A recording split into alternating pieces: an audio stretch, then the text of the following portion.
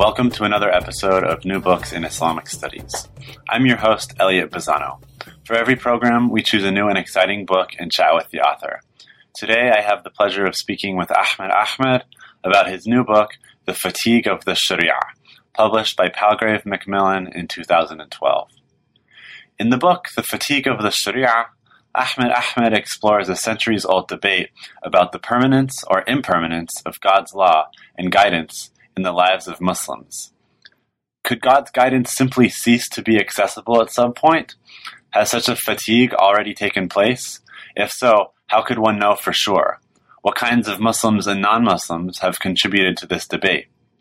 Ahmed ambitiously tackles these questions and many more in his meticulously researched and provocative monograph. In order to interrogate his topic, he surveys the many camps of the debate and also defines and problematizes key words such as sharia, ijtihad, and madhab. Although the text relies on a familiarity with the Islamic legal tradition, Ahmed's style of writing, which constantly asks readers to reflect on key questions, allows even the uninitiated to benefit from and reflect on what it could mean for God's guidance to fatigue. As a result of recounting competing angles of the debate, Ahmed leaves the reader with enduring questions rather than simple answers regarding how or if the Sharia will indeed come to an end. If the legal schools, for example, arose at different times and in different contexts, why would they all meet a common future?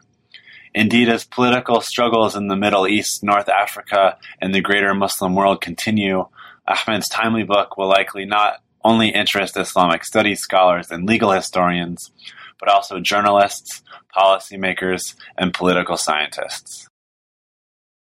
Good morning, Ahmed. Thank you for joining us today.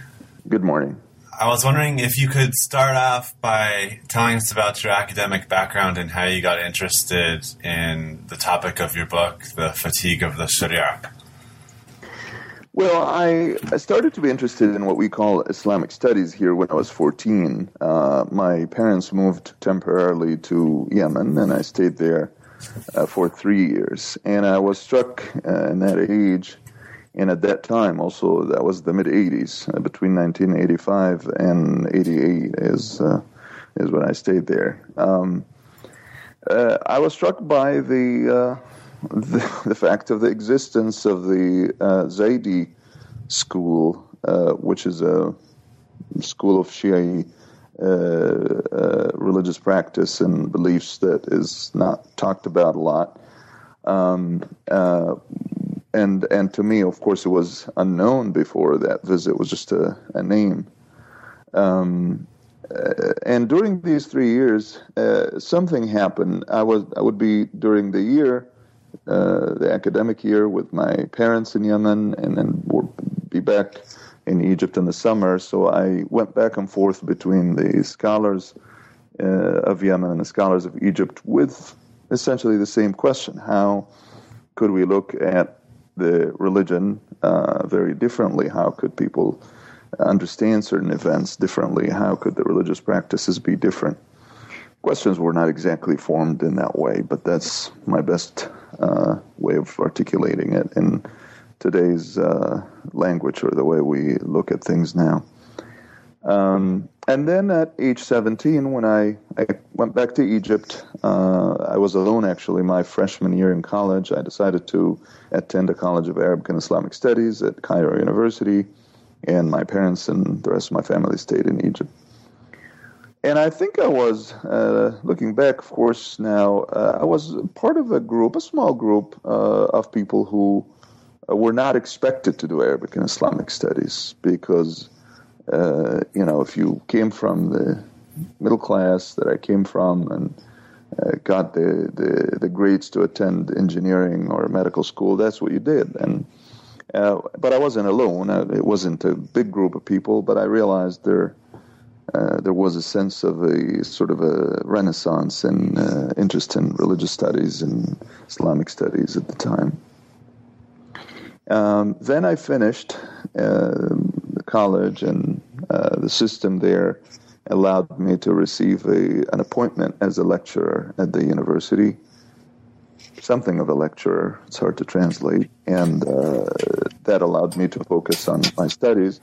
I was able then to actually enroll in another undergraduate program to study Egyptian law and started to work on my master's, which was about courts and the difference between medieval courts, which didn't have any structure like the appellate system that we have today, and the way, say, modern Egyptian law looks at courts, and the hierarchy is a very basic thing. But I was really interested more or less in the epistemic question, the question of, one of the arguments that were made against establishing a hierarchy for the courts in medieval Islam was that if the judge decides in a certain matter, and we know it's a matter of disagreement, how could we simply allow another judge to overrule that judge, the first judge, and say that he was, for all practical purposes, wrong? So I was fascinated by this argument, but I got interested in modern Egyptian law too. And then in '97, kind of a long story to tell, but at the end I decided to leave Egypt and move to the United States. I wasn't clear in the beginning that I was going to stay or that I was going to keep my field. So one decision was to go back to Egypt and do the same thing. One decision was to go back and do something else. One possibility is to stay and do the same thing or do something else. After some hesitation, I started a doctoral program in Near Eastern languages and civilizations and ended up doing my PhD here. And I think what happened in the United States briefly was that my interests simply expanded without any limits. It was hard for me at a certain point to know what my field of study was. I just got interested in everything from legal philosophy, modern American law. At some point I got interested in early modern European political thinking, and that took me also to Roman political thinking, ancient European political thinking.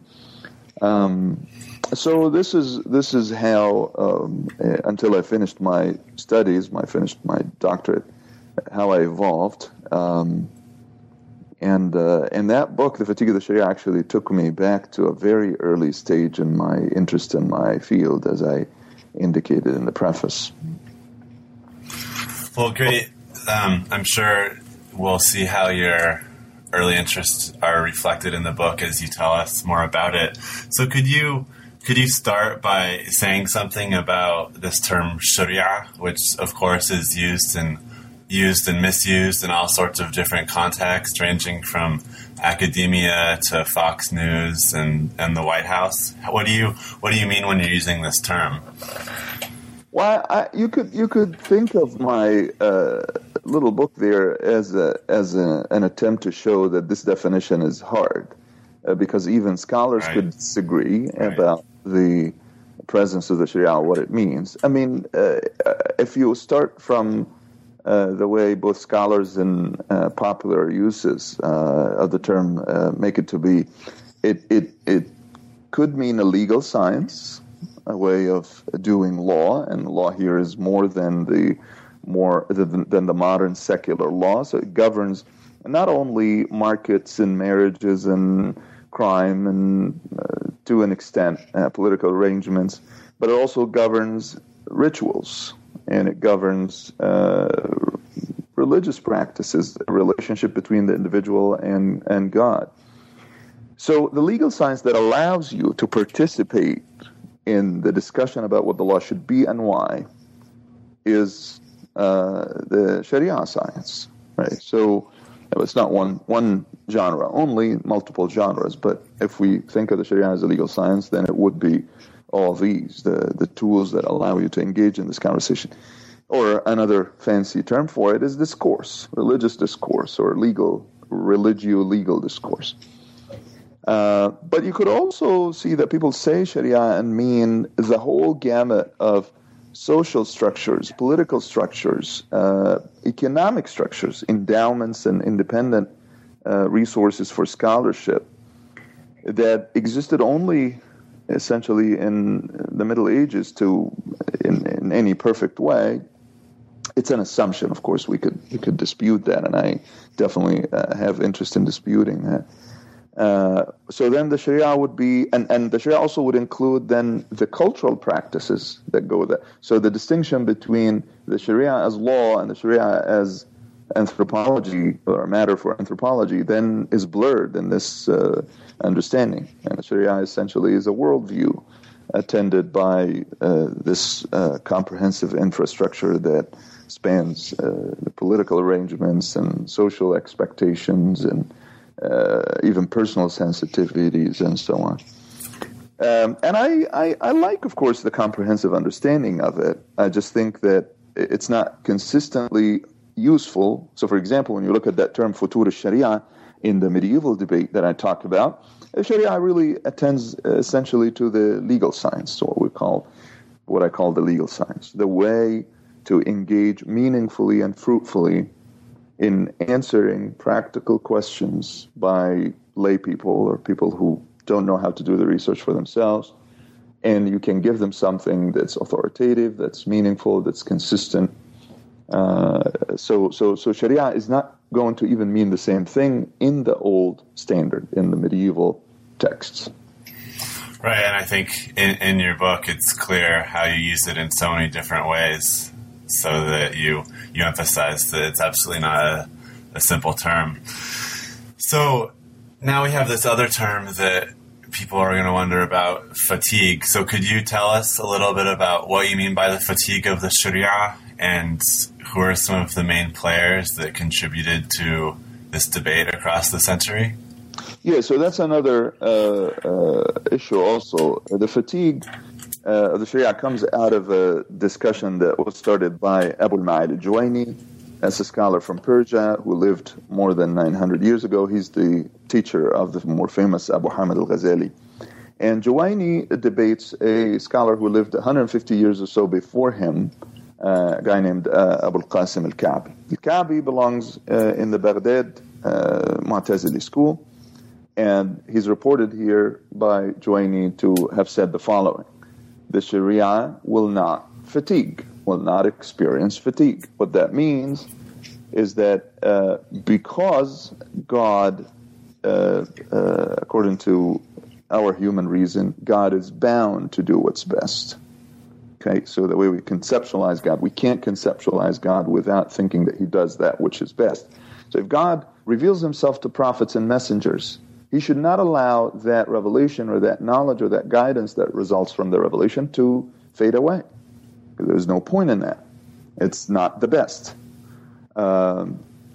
So now Ka'bi is reported to have said that Ka'bi actually is not attested by a lot of writing. He's mostly written about by, actually, unfortunately, people who didn't agree with him, didn't like him, like Juwayni. And Ka'bi, he represents the Mu'tazili school of law. He should really represent only one branch of it. But Juwayni takes him to be a representative of a Mu'tazili view that says that Sharia shouldn't fade away. It's not expected to fade away. Juwayni says, no, wrong. Wrong on the foundation and wrong on the conclusion. First, there's no such a thing as the human reason deciding what God is bound to do. And we don't know what is best. That thing that's called what's best is pretty vague, and nobody is going to figure that out. So the foundation is wrong, but also the conclusion. Even if we say that God has to do what's best, it doesn't follow from that we shouldn't lose this knowledge of the revelation. In fact, it might be a good thing, because that would allow us to think on our own. It's an argumentative stance, but what happened was the Juwayni started a discussion that didn't die. For the subsequent 700 years at least, until the first half of the 19th century, people are having this discussion as an interesting discussion. One thing, though, that separates the early centuries of this debate from the later centuries is that the Ash'ari view that Juwayni elaborated, which says that the Sharia could experience fatigue. There's nothing wrong with that, and he defines that as the death of scholars, the end of that religious legal science. He says that he makes that argument against the Mu'tazilis, And it's made against the Mu'tazilis in the first few centuries, and in later centuries, you find that the Ash'aris say, we believe in this against the Hanbalis.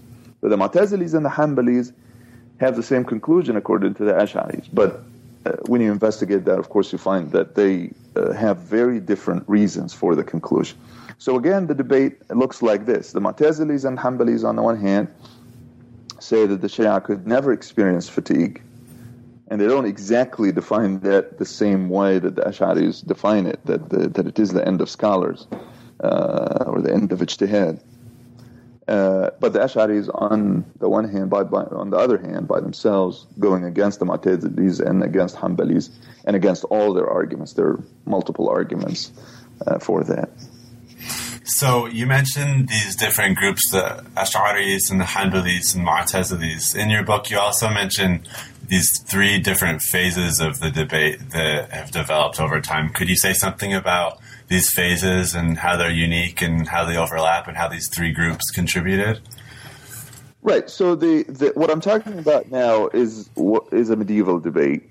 And I will say with some license, would call this a first phase of the debate. There is no reason for me to think that unless, I didn't really think that until I started to think that the more recent discussions about the death of the Sharia as an event of the past. So Wael Hallaq of Columbia University, a major scholar, somebody who impresses me, and I really don't disagree a lot with his arguments, but there are some different ways I look at this. But in any case, his argument was that the Sharia could be said to have died. And he's not alone, and actually the problem I find with this stance isn't exactly his argument only, but the way people kind of celebrate that and take it to mean something else. But in any case, so what we might refer to as the third phase of the debate is the current debate about the disappearance of the Sharia or the death of the Sharia as an event of the past. Now, what that looks like is essentially the same thing that we talked about earlier when we said that the Sharia would be a worldview with an infrastructure. Well, Hallaq traces the history of this infrastructure in the last 300 years and shows that it got destroyed completely. That includes the social network of support, the economic support, and even the epistemic part. So that's why I find some resonance of the medieval debate, even though he didn't really make that connection necessarily. But one of the things that he would want to argue is that relationship between somebody who studies the Sharia today and the information and the reasoning and the arguments is very different from the relationship that existed between a scholar of the Sharia 500 years ago and his materials. And he would say that even if somebody can claim today that they understand the medieval discourses, they still can't say that this is the same thing, partly because the community that supported the Sharia for centuries doesn't exist anymore. So what is allowed to exist now is something he calls the in-texted Sharia. That will be something for the classrooms or something for the room where the Mufti delivers answers, theoretical answers, which the questioner might or might not be able to apply. So to simplify this a little bit, it's too complicated. The modern debate, the more recent debate, what I call the third phase or the third type of debate about the Sharia, doesn't look at the Sharia the same way as the medieval debate, because the medieval debate looks like is interested in the future of the Sharia. And the current debate looks at the Sharia almost as something of the past. Maybe the Sharia is on its way to becoming something like Roman law, something we could understand and analyze only by looking at ideas in context. Now, if there is a third phase and there is a first phase, or there's a modern debate about the past death of the Sharia, and medieval debate looks at the future of the Sharia, I thought we could also, to complete the historical continuum, look at the debates in the 19th century and limit it a little bit now to a place like Egypt, where a discussion was about the new legal knowledge and the new legal practices and cultural practices that attended the presence of modernity in Egypt, the founding of new law schools and the new practices in the market and the family and so on that in Halak's story destroyed the Sharia gradually. The second phase of the debate would be a discussion about the details of the Sharia. What is the Sharia? What does the Sharia say in this? Can we still define usury the same way? Is the new system of insurance acceptable or not? Can the family, which consists of a man and a woman who work, be structured the same way? Can inheritance systems from the Middle Ages be accepted or kept? Can corporal punishments continue to be the standard as opposed to confining somebody's freedom or taking their money away, which is the more civilized way of punishing criminals? All these things are attested also in the literature, and it's funny, there are two different kinds of legal elites that are participating in this, some with very little interest in medieval jurisprudence, but they have a sense of the new world that they're living in. So that's how the idea of the three phases came about, but I'm not wedded to it. I kind of just liked it. I thought, of course, it's a very irresponsible exercise as far as the historians' work. Historians are always attached to, I think too much, really. They think of ideas as nothing but the outcome of their context, and then they tear the ideas apart, and then nothing really remains of them. It's all context. And I always joke, you may have heard that joke from me if you remember, that some people think that an idea in a book has a stronger connection with the marital status of the author than its relationship to the next idea in the next sentence.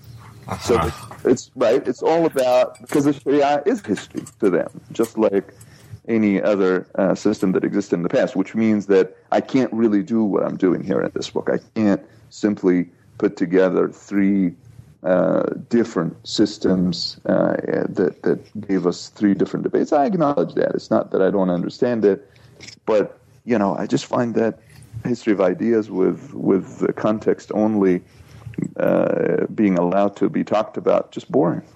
Right, and I think one of the many useful things you do in the book is continually problematize the question of temporality in terms of, was the Sharia dead or will it die, and how do we know?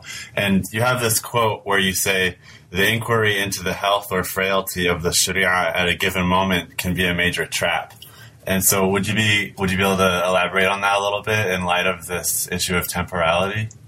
Right. So this is towards the very end, actually, of the book, right before the conclusion.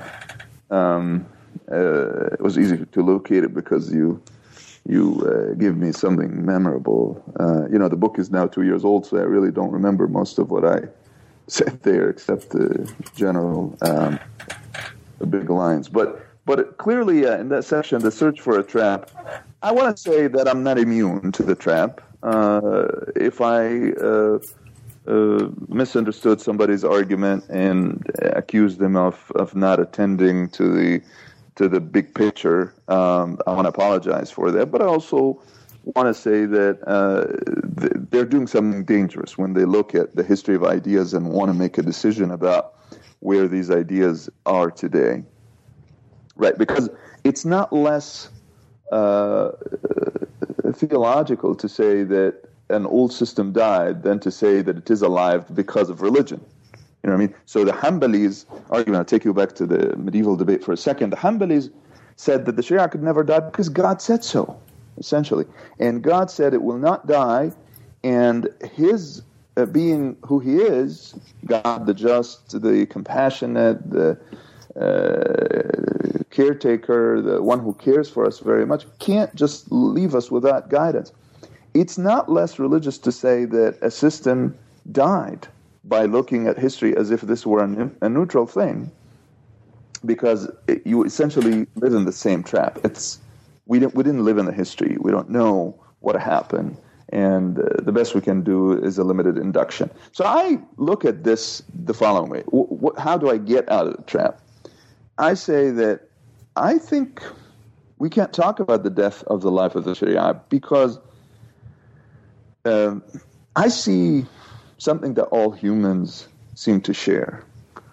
Two things. One is a personal tendency to want to look for meaning, including looking for meaning in action, whether the action is prayers or the way they conduct their business, or the way they go about their families, or whatever. This is the practical aspect of the Sharia from an individual point of view. And the other part that also persists in human existence is the social impulse, which is really the foundation of the Sharia for somebody like Wa'il Hallaq, the life of every day, which an individual can't impose it on the society, cannot, right? An individual cannot impose that on the society. It takes participation and it takes give and take. This is there in all human societies, and the Islamic flavor of it is still there too, and it exists in even the most secular Muslim societies today.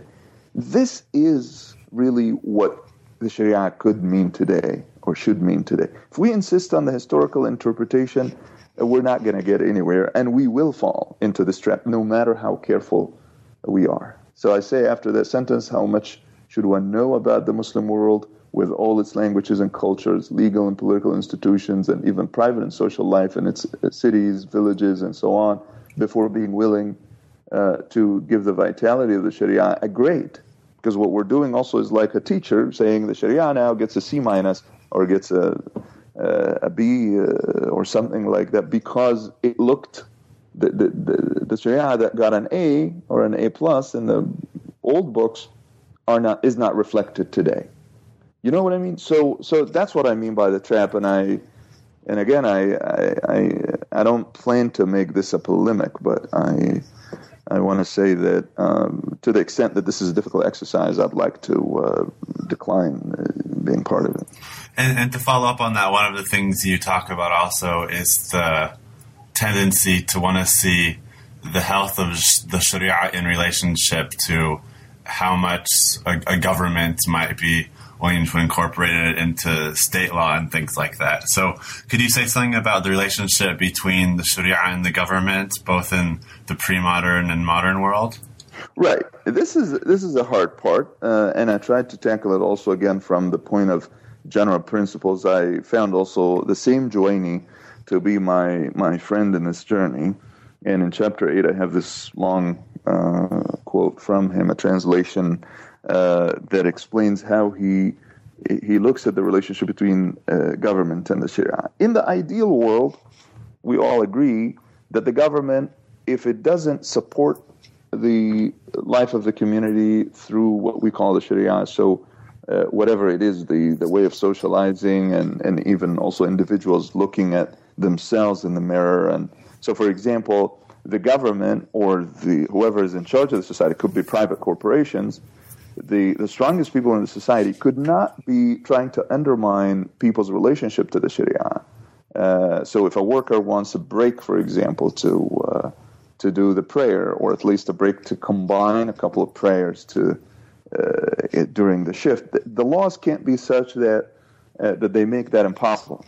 Something of the message of the First Amendment of the American Constitution, right? There has to be some protection for religion. So in the ideal world, the government should not be fighting with the Sharia.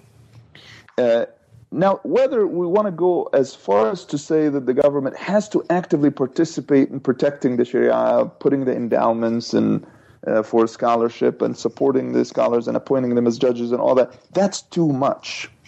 So what Juwayni says, what I understand to be the correct understanding, we don't have to obsess about government. I mean, you will always have the kind of government that your time or your context allows. I mean, the Egyptians had a different government a year ago, and now they have a government, and we don't know how long this will last. And in the past, even in the best of times, there were always critiques of government. Subki, for example, wrote a whole critique of the whole society. He was not happy with anybody. Subki lived in the 13th century, and he was not happy with anything. Now, if we take his critique of government and administrative life and social life around him and all these Mamluks, the Turks who were moving around, didn't know the language and did all kinds of things that he considered inappropriate. If we take that to say that the lack of a cooperative government with the Sharia means that the Sharia is dead, then we could say that the Sharia has been dead all the time. There were always critiques since the Prophet Muhammad's death. There were always critiques of the current government. So what Juwayni is saying, what I think I understand from him, is that we shouldn't obsess about government. Government can't be a prerequisite for the life of anything. And there are always fashions in government, and you'll have a supportive person or somebody who's neutral, and then that would be followed by somebody who's actively against you. And the discussion can't simply be about the room that the government allows for the flourishing of a religion or a religious law to whatever, to any extent. So what about, you've mentioned a little about Egypt, and that's your background as well, and you spend a little bit of time making references to the Egyptian revolution, and you also say how people falsely want to say that it's about whether or not Sharia can be incorporated into government or not. So could you say something about how you've thought about and followed the Egyptian revolution as you wrote and since you wrote the book, and how your thoughts might have developed? Sure. So the events, of course, were the events of the initial uprising in December of it was actually January 2011 and February 2011 also, were at the end. The book was already in the press at the time. And I couldn't say much. I said in the beginning in a preface that if I want, everybody was in the business of prediction and so on. And at the time, it was before the Muslim Brothers government was elected. I thought, if anything, this is a moment of the society is exposed before itself.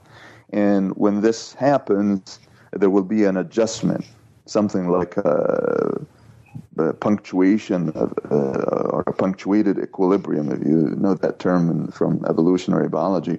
The society is evolving, but there was a lot of confusion and a lot of secrets and things people didn't know about themselves. And when the revolution happened, I think that would allow people to go back and you can't really expect the government to support that Salafi Sharia or that isolated kind of thinking about the religion and the history. So if you want to predict anything, you predict going in a different direction, going away from the old religious practices and trying to find something more meaningful, something more capable of surviving, because it is appropriate for the contemporary world.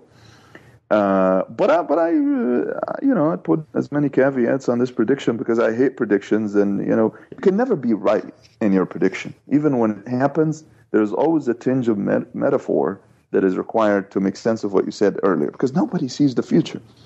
So I'm trying to understand the present, and since then, of course, the last 3 years have proven that nobody knows enough about this society to be able to guess where it is now, let alone where it is going. I have a strong hunch, of course, that this is an important moment, that this upheaval is different, say, from earlier upheavals in 1882 or in 1919, 1950s.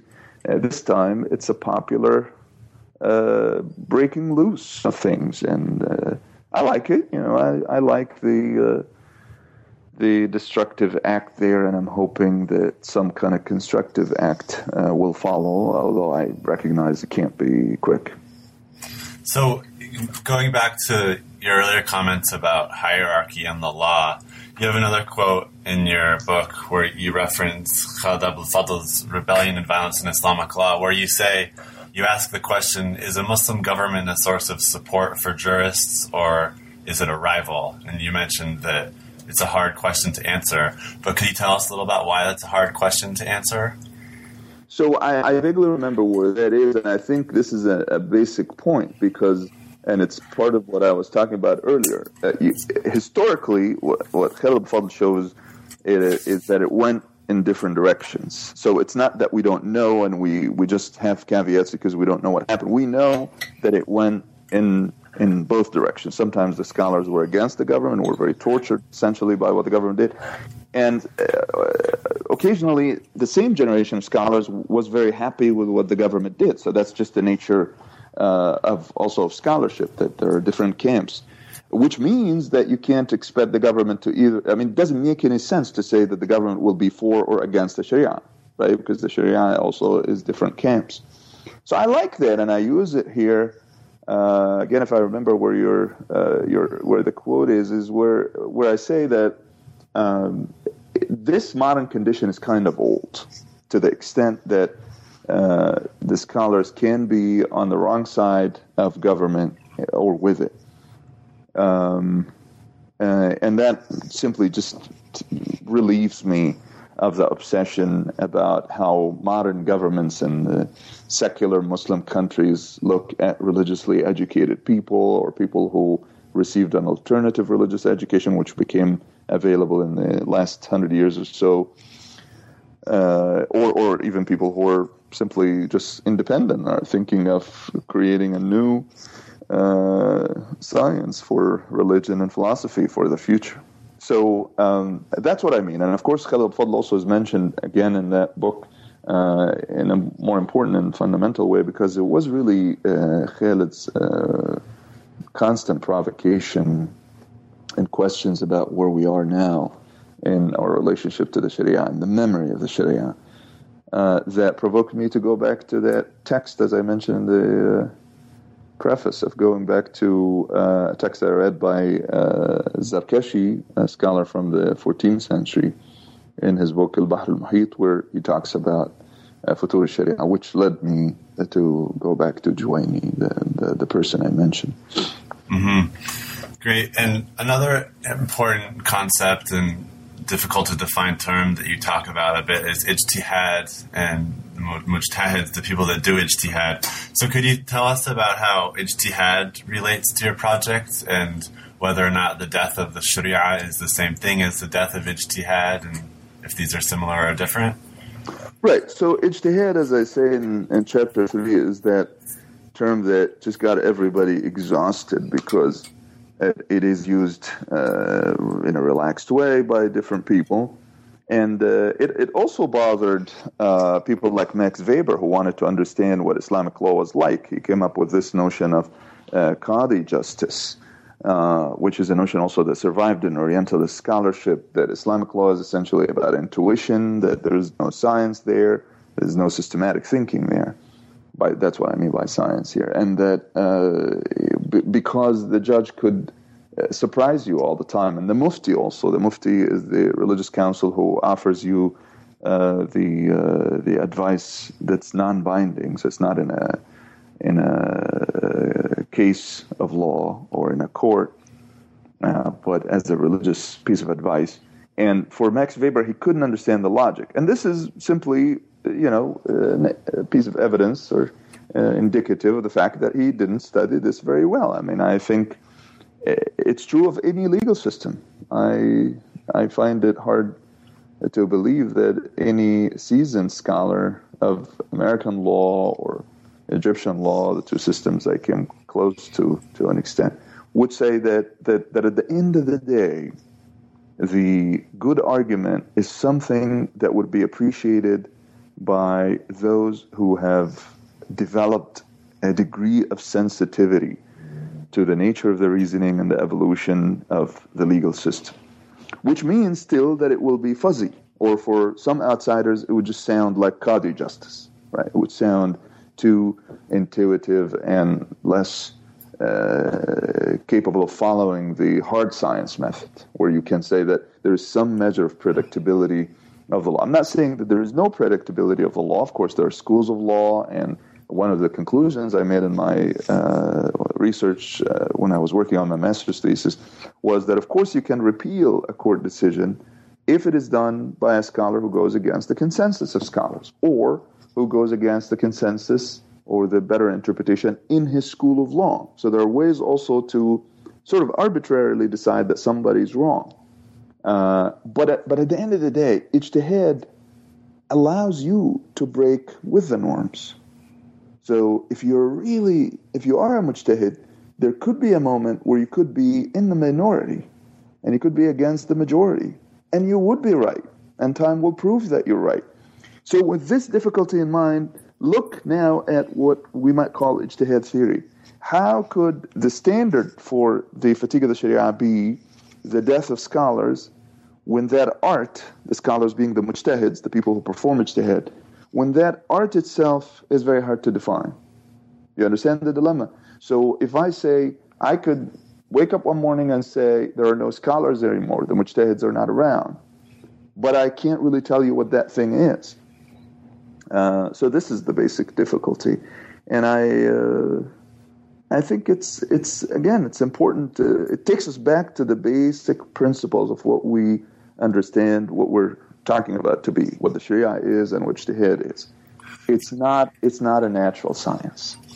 It's not, and even natural sciences, also go through these paradigm shifts, as you all know, right? We lived by Newton's physics for a long time, and then all of a sudden we think that time is contingent on movement and the individual's movement and the speed and so on. It didn't seem to make sense, for example, in 1905 when Einstein wrote these famous papers. And so Ijtihad, of course, has to do, like you're saying, what sources you take seriously and what types of consensus you're looking at. And so one of the discussions you have that I think helps complicate that issue is you talk about allegiance to the madhabs, the legal schools, versus another way of approaching the tradition, which you call ultra-foundationalism. So could you make a distinction between these two terms and how they bear on your research topic? Sure, right. So this is where we are now. Some people look at the past reasoning and the sophisticated medieval jurisprudence and say, we can't break away from that. That will be a death sentence to our activities and to our connection with that tradition. But of course there was an attempt to say that what happened in the madhabs of the schools that dominated medieval legal reasoning was a mistake, that they forgot what they were trying to do. The madhabs were there to allow us to understand the revelation. And when we forgot that, and when our relationship with the revelation became weaker, we generated many, many scholars who could not even explain why the preponderant view or the standard view in their school of law is binding religiously, or that it has to do with the Quranic revelation or what the Prophet said. So this ultra-foundationist movement, and going back to, you could trace it back, of course, to your guy, 14th century Syrian scholar Ibn Taymiyyah, and in the modern version to Shawkani and his teacher San'ani from the 18th and early 19th centuries. And in the Shawkani version, it's pretty obvious that he understands that, he gets that lesson. He says one of the reasons Ibn Taymiyyah is great is because he could see why the madhabs are, he understands what the madhabs are doing, how they're different, and how they're also similar, but also can detect the mistake. What we're trying to do, guys, here is figure out what the revelation was about, not create our own discourse and sort of our own academic chairs and have our own discussions and then forget what this is about. So that's what I mean by the foundation and the ultra-foundationalists. And as usual, I'm not wedded to any of the terms. I'm pretty relaxed about terms because I really hate the fact that discussions sometimes turn on terms, and then people can take 20 years and then figure out that they're using the term differently. So it's better for people to talk about the meaning of the term as opposed to the term itself. But this is how I look at this part of the discussions, whether you're perpetuating an academic exercise, which is the madhab, or whether you're going back to the basic message of the revelation. And I want to say that I mentioned Sheikh al-Muti'i, a scholar who comes from the madhab background, who died in 1935, who was influenced by this discussion and couldn't do anything but acknowledge that, yes, what we're trying to do with the madhab is figuring out what the revelation was about. And it would be very bad for anybody to assume that the religion is the madhab or is the academic scholarship rather than the initial message which is supposed to be available to everybody. So going back to Sheikh al-Muti'i, who you mentioned, you talk about, and you quote him a bit in terms of how he argues that lay access to the Quran and Sunnah can be easier than access to this difficult or obtuse juristic language. And so what's the relationship between the death of the Sharia and maybe the death of like madhab thinking? Were the scholars that you're looking at and anticipating the end of madhabs and the end of Sharia, were these the same thing? Right. So this is exactly the point. Right. So to elaborate on this, what is the relationship? Well, there is a relationship, but they shouldn't match completely. The madhab is one way of approaching the revelation, and it served very well, maybe a millennium, but it can't really continue. Even though, of course, when Shawkani started saying that 200 years ago, people were, what is this idiot? I mean, is he really going to change a tradition like that? Even though people knew he was good, he was strong, there were still people who attacked him as if maybe he fell basically victim to hubris or something like that. But the point now is different. In the 15th Islamic century or the 21st century, the current time, everybody, any reasonable person could recognize that you can't really go back to the example that Mutayy mentions is an example in inheritance. And it's even according to the Hanafi school of law, which is, I mean, it's already esoteric because it's burdened by many doctrines within Hanafi law if you didn't know them, and you could be a good scholar from Shafi'i law who didn't understand that one. That can't be really the foundation or the way forward. So for the Muslim community today, what they get out of this, what they should get out of this, is that even the scholars who continue to play the game, at least, who didn't say that we have to all resort to Sufism, and I take that to be a surrendering of the surrendering to a modernity. When you say that the only way out is Sufism, and I know a lot of my teachers in Egypt say things like that, and I know also you have a lot of sympathy with Sufism, but I take it that if anybody says the only way forward is Sufism, that means you're out of the discussion. If you're not doing that, and if you're still in the game, you would be saying this: let's look at the details and the foundations at the same time, and ask why this is the case. For example, the Maqasid al-Sharia discussion, the way it was stated by Ibn Ashur in the 1940s, his famous book, Maqasid al-Sharia, that now got of course, edited and republished many times and became a standard book. The question of why this or that legal provision or religious provision is the way it is, why, is basic. You're not going to get out of this now. He says historically, of course, usul al-fiqh, or the genre of legal theory, is more interested in how. How do we know the law? And then the question of why the law is the way it is comes in the middle of that discussion. So now, why is very basic. Why anything? Why pray 5 times? Why avoid usury? What is usury? Why marriage and divorce this way? Why child custody laws this way? Why men and women have different rights in the family? Why inheritance laws are the same way? And this is the only way you can take this discussion seriously. So does that answer your question? Yeah, and on the note of why anything, I think one of the really helpful but also challenging aspects of your book is that you ask a lot of questions, and I think it gets the reader thinking about things in ways that a lot of academic books do differently, because it forces the reader to pause and say, oh yeah, why is this question important? And so in light of that approach that you take to writing this book, and also in light of your background having studied Islamic studies from a very early age and showing your fluency with the tradition in all sorts of different ways in the text, what were some surprises that you found when you're doing your research? Were there any particular questions that you brought to the table that gave really surprising answers for you? So during these 3 years when I was writing this book, well, as I said, I really, the project was taking me back and making me think about 20 years of relationship with the subject. I have to say, the journey at the end was very enjoyable and pleasurable, but in the process it was pretty painful because, I kept going back. I said, well, I was always interested in understanding more, and it seemed like the more I understood something, the less interested I became in that subject. So it was a lot of pain, but the clarity, I think, of my position at the end was the real reward.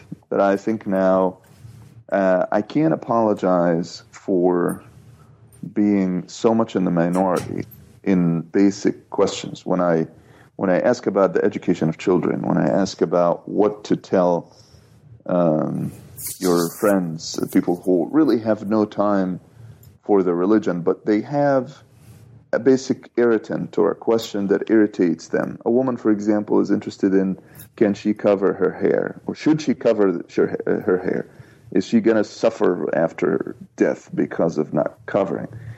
And in the past, maybe I used to say, well, okay, I'm not going to offer the answer because my own religiosity is kind of too low, is below the level that allows me the authority to give that answer.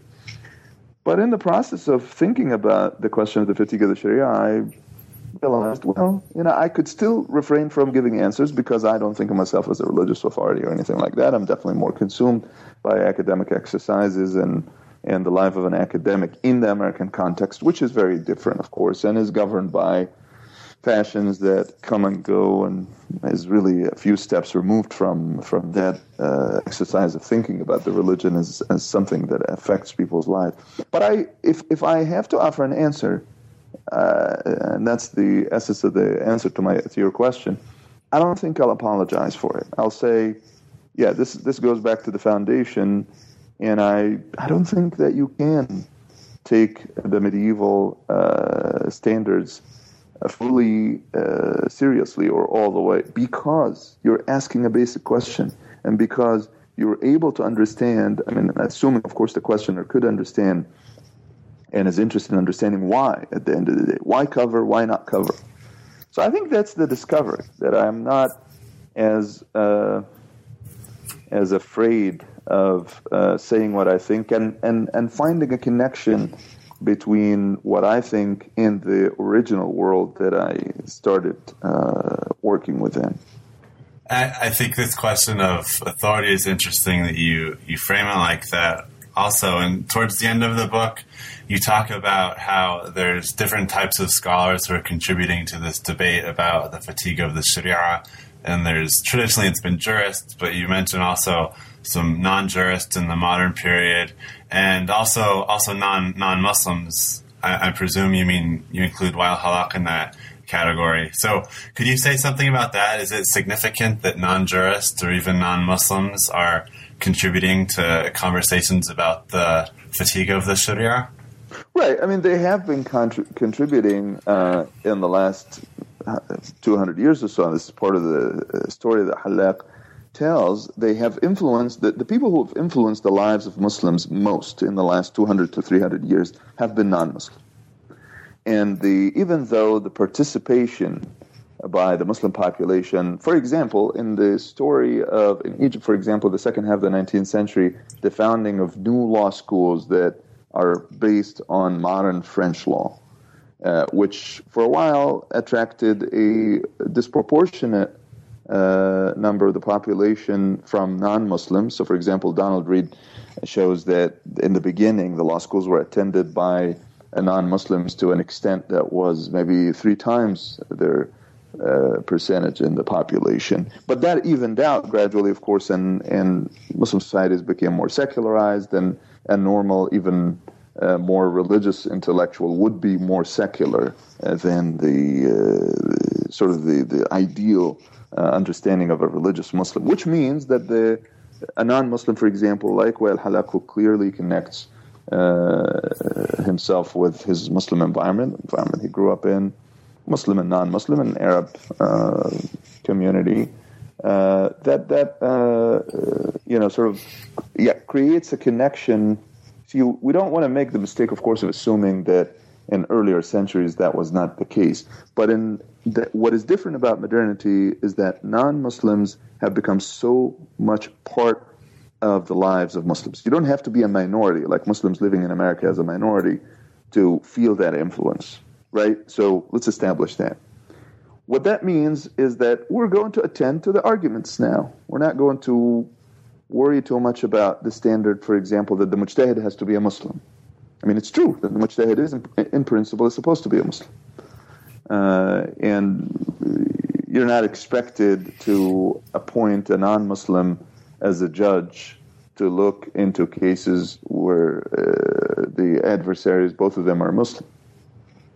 But what is maybe new and maybe exciting, maybe confusing to an extent in the modern era, is that religious affiliation is not the main thing now to consider. What you want, if you have a relationship to your legacy as a Muslim, you want to just understand it, and you want to get as much out of everybody, anybody who participated even in a colonial government that ruled over a Muslim population for a while and gradually made people think differently about their religion and their relationship to other religions. That's all relevant now. But that's the extent of what I could say. Of course, what's personal about this, which is to what extent is the Muslim different from a non-Muslim today? You know, so there are a lot of Muslims who share more of their beliefs and practices with non-Muslims than they share with any Muslims, and that's another complication. So we can't sit here and pass judgments on billions of people and what they're like or how they compare to one another. Right. And so moving towards wrapping things up, because I know I've taken up a lot of your time already, given the complexity of this book, are you able to incorporate parts of it into the courses you teach? I have used it a couple of times, actually once in an introduction to Islamic law, because I thought partly we spent a lot of time in the introduction talking about history, and students are not really interested in that, and they want to just ask about, well, so what? So what's going on now? And I tried to use it, and if I use it in the future, I'll try to be a little more merciful and not necessarily assign parts of it, but just talk about the implications of some of the arguments. Because it's definitely, as some of the reviewers, I've seen already one review of the book, and it's clear that the reviewer struggled with it. And I understand it's an implicit critique, and it is something I can't rebut or deny. I have a tendency when I write to be absorbed in the ideas, and I feel like the audience comes later. But sure, yeah. I mean, I could definitely draw on it in different ways. What the current research direction is taking me is actually back to Egyptian laws. It's much less now about the debates of the Sharia itself and about how modern Egyptian law evolved. The national courts in Egypt were established in 1883, and in the last 130 years, a lot has happened in terms of these courts acquiring their identity. And I go back earlier than 1883. The law school was functional since the 1860s, and I'm interested in that story, but I can tell that this project is not going to take just a few years. I mean, I've been actually very productive in the last 9 years, almost on the clock. Every 3 years I have something to say, and I feel like this one is not going to take just 3 years. It's also complicated by the fact that I'm more involved in administration now, and I look into in the next 2 years. Next year I'll serve as the associate director for the University of California, Washington, D.C. Center. And the big question before us, which is not limited to Middle Eastern studies or Islamic studies, is the relationship between what students study and the workplace and the job market, what they're expected to do. And it's a very involved question. Not the only one who's involved in this. Everybody pretty much is asking the same question now. And that actually takes a lot of time, thinking about curriculum, thinking about the relationship between when students are about to finish their work and they intern for a company or an entity, the relationship between the internship and what they study. This is really taking a lot of my time. So the research is going to be only part of what I do in the next few years. Well, great. You anticipated, of course, the final question, which is what are you currently working on? And you definitely answered that. So thank you once again for sharing your time this morning, and it was really great to talk with you. Thank you very much, Elliot, for allowing me to have this opportunity, and you'll be very interested in dealing with people's feedback, and let me know, of course, if I need to answer any question or clarify any point. Thank you so much. That was my conversation with Ahmed, professor of religious studies at the University of California, Santa Barbara, about his wonderful book, The Fatigue of the Sharia, published by Palgrave Macmillan in 2012. Thank you for listening.